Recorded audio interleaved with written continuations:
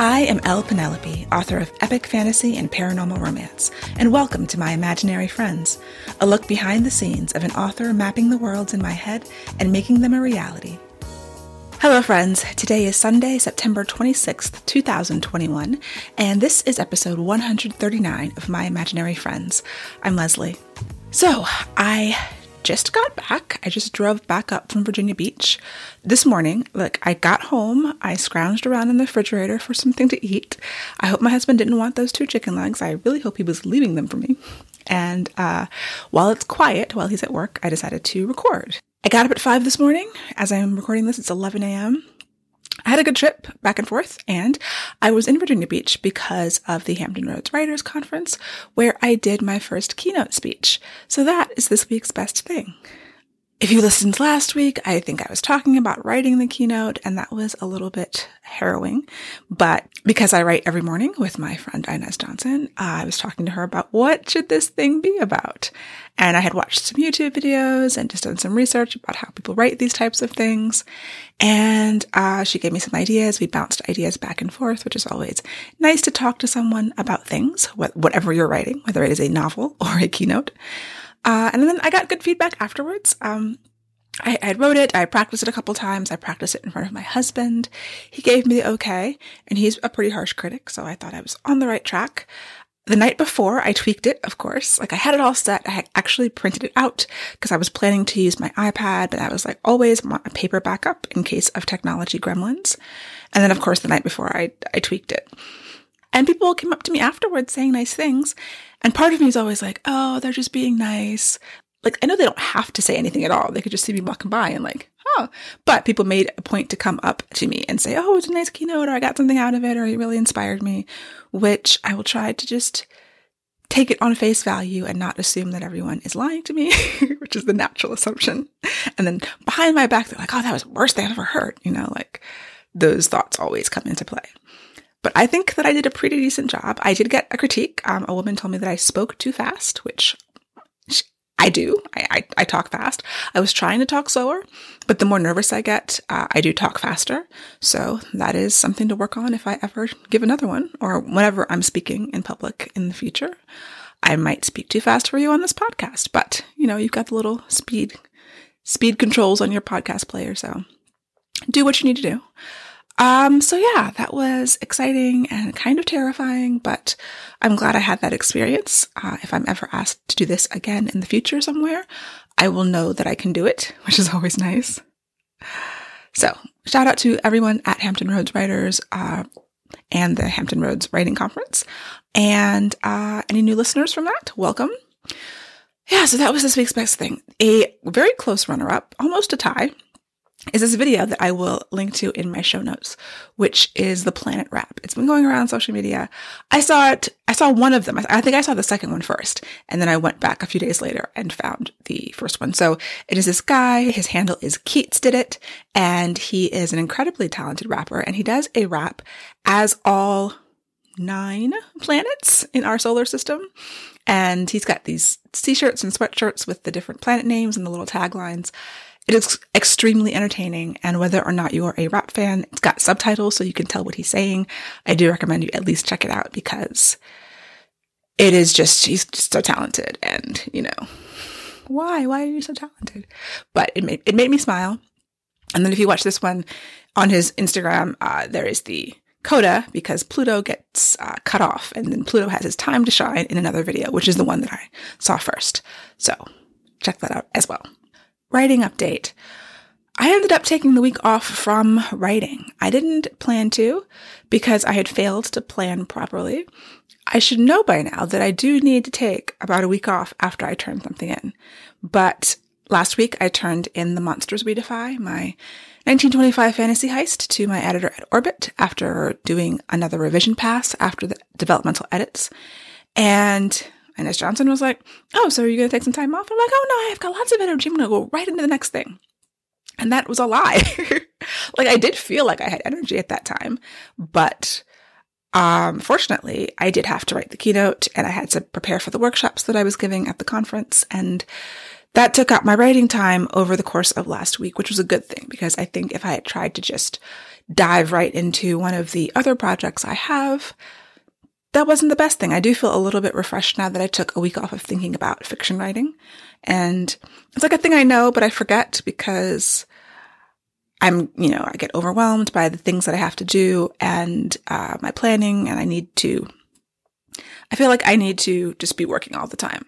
I need to do that momentum because I like it and because I do have a lot of energy for these stories, but also because they're going to be due sometime in the future and I want to just, get on top of things.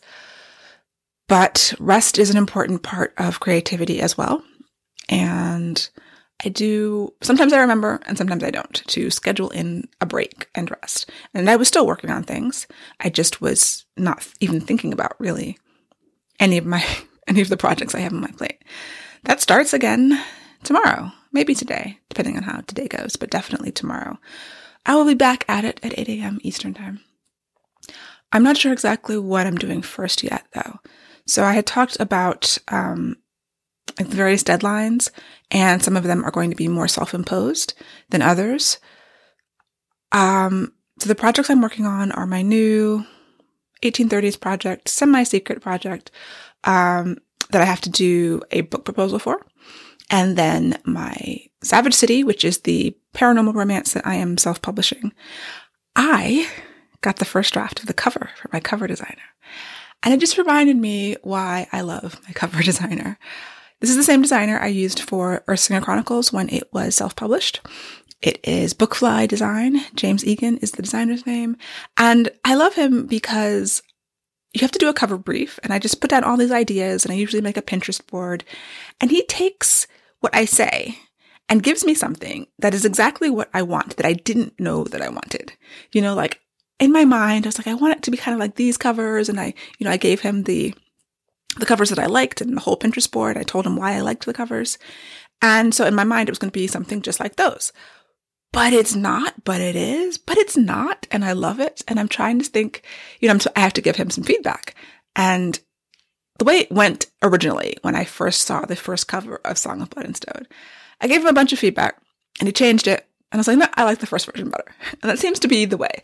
So at this point, I'm like, should I even give him any feedback? I don't know. I have to submit it to the Brain Trust, to my mastermind partners at our meeting later today. But yeah, when I first saw it, I was like, this is so much cooler than I ever thought. I mean, I knew it was going to be cool because everything he does is cool, but it's still cooler than I thought. And I'm so excited. And I don't know when I'm going to do a cover reveal. No time soon. I'm only going to do one when I have a date and a pre-order link.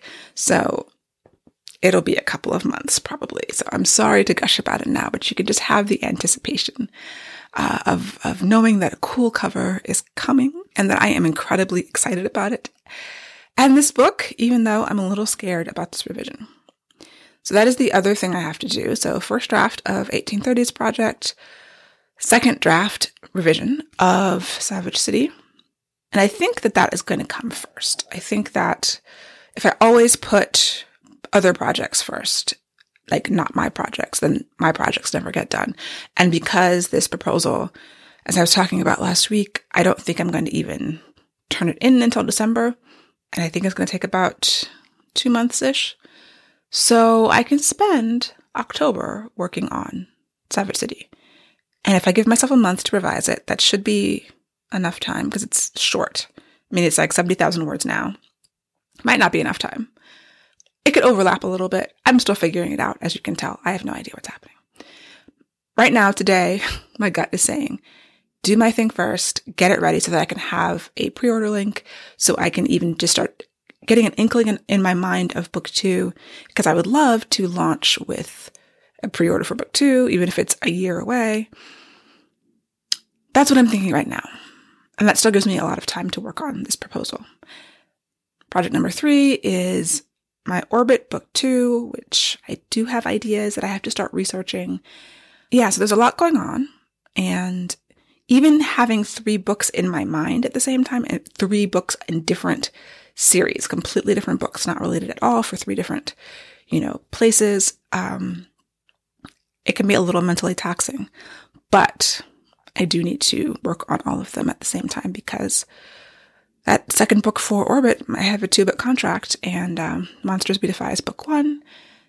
Unknown book 2, totally new series. Well, not new series, they're standalone. So, new standalone book.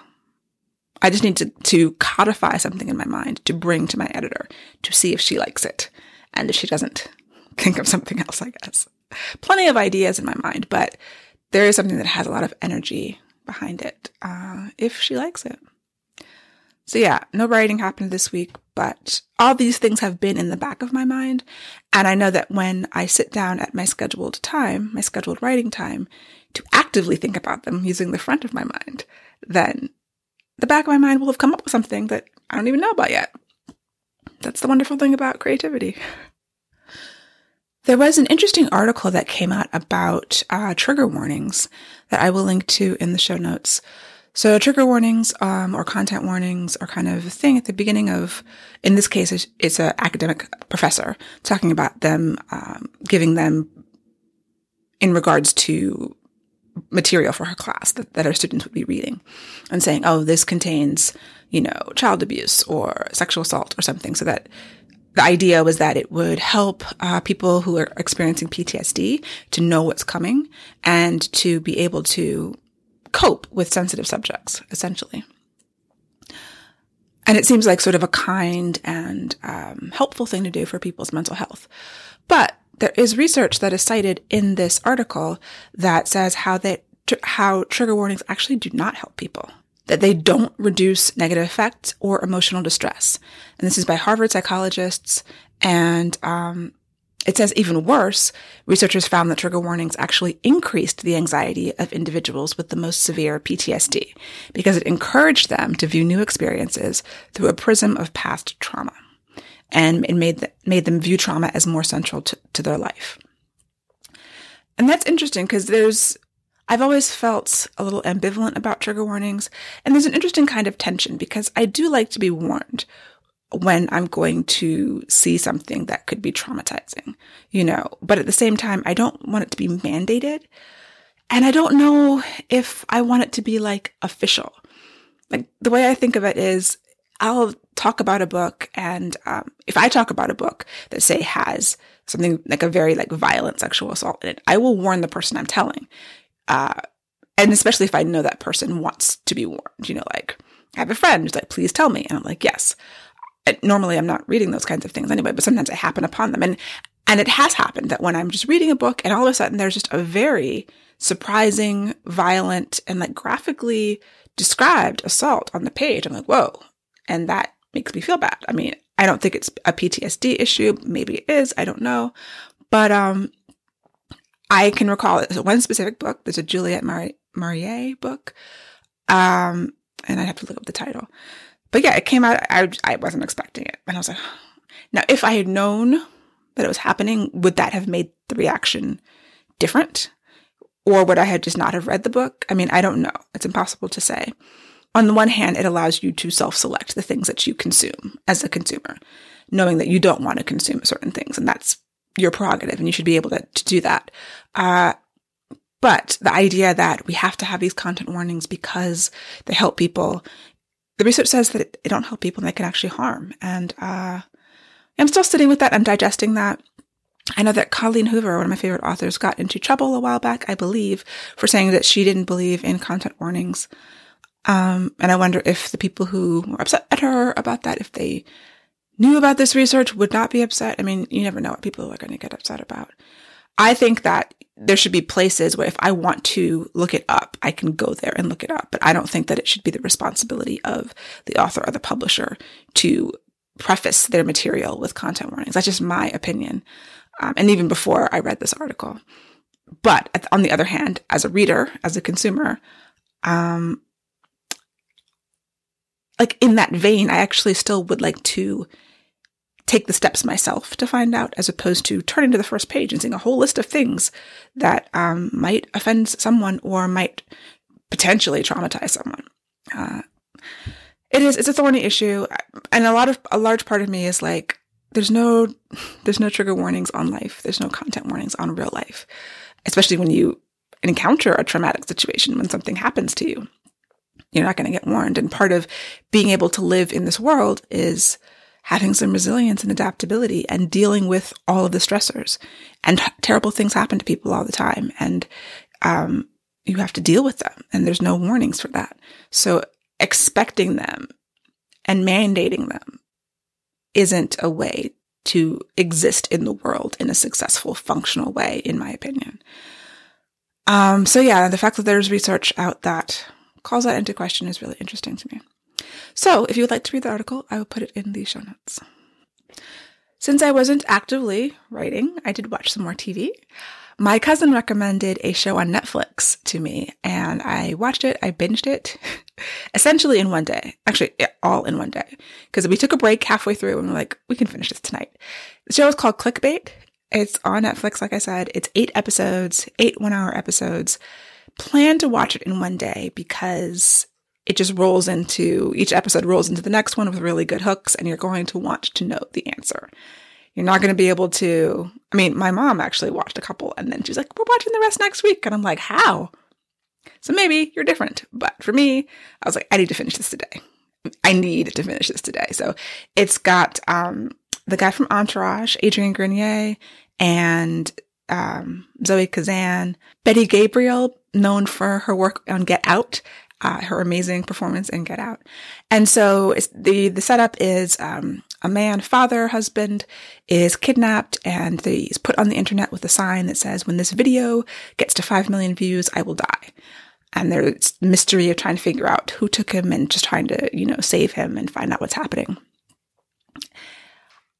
I really, really enjoyed it. I was completely drawn in. It goes into some wild directions. It's the definition of twists and turns, and it's a really interesting structure that I'm actually thinking of using in a book where each episode follows a different character and it's from their point of view. So the sister, the detective, the journalist, the wife, it goes through all of these people's perspectives in a linear story. So how they're dealing with it, and then what secrets they might have, and the part that they play in this mystery and solving it. And I really like that. It's like stirring the pot of imagination in my brain. The other show we are watching that we cannot binge because it's coming out week by week. Like, who does that on streaming? But it's called Y: The Last Man. It's on Hulu. I started watching it because I followed Charlie Jane Anders, the author who I first found out about many, many years ago because she was one of the founders of io9.com, which when I lived in California, I loved that website. It was a science fiction and fantasy focused website, and then she sold it and became an author, and she's fabulous.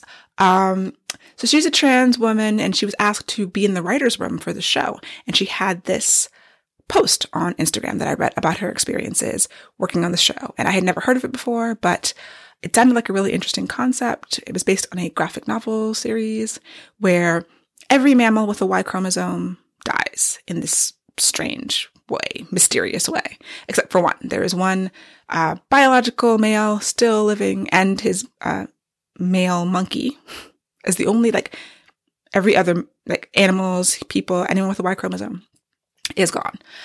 And so it's I was really fascinated by the idea of, which so far in the first 3 or 4 episodes, they are tackling, okay, if it's only women left, or basically cisgendered women, trans men, everyone with 2 X chromosomes left, how do we function? And I was looking at articles from one of the creators, I think the showrunner, who was just saying how much she learned about just how things function. Like, grocery stores get deliveries twice a day, and 90% of truck drivers are men. So from that level, just a transportation level, obviously things like nuclear power plants, oil drills, the foundation of our world, things that are male-dominated professions, whether it's because of sexism or just because they require heavy, dirty work that most women don't want to do, that are the foundation of our society and our civilization. And when there's no men left,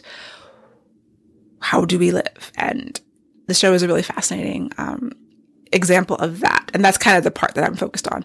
There were some really good characters and acting. The male character, that is the Y: The Last Man character, is the most irritating character on television. And I understand that they were like, okay, he's the last man on earth, so he's got to be like the worst in every way. But he is really difficult to watch. Like, they did an exceptional job of making him the worst character I've ever seen. Every time he's on the screen, I'm like, oh. But now they're pairing him with one of the best characters on the show. So I do keep watching. My husband is like, every time he sees him, he's like, I can't watch this show. He's going to be the reason why I stop watching this show. And I'm like, I know, he's bad. He's the worst. I'm hoping for a big character arc. I mean, it's probably going to have to be a multi-season character arc because this dude is the worst. But the show is very intriguing and interesting, and I dig it. So, Hulu, Y the Last Man, I recommend. So that's it for me for this week. My goals for the coming week are to come up with some schedules and some plans for how I'm going to tackle the 3 projects that I've got on my plate in a reasonable and sane way. And that's the basic goal. I doubt I'll get any words. If I work on Savage City, I have to review my editorial letter and figure out a plan of attack and reread the manuscript because I still have not reread it yet. And for my 1830s project, I have to refresh myself on the research because it's been several months since I have even thought about that one too. And whether or not I can actually do both of them at the same time is an open question because work is fairly busy. And I do write first because both of my jobs are mentally taxing, writing and website development. And I need to give, my freshest energy to the writing, but I need to have enough in reserve to actually get my client work done. And if I'm working on 2 writing projects a day, I might have to do a thing where 1 or 2 days a week, I work on the second project. Every day I work on project 1. 2 days a week, I work on project 2.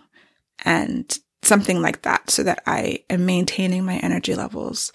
And because that is a thing that I've experienced in the past.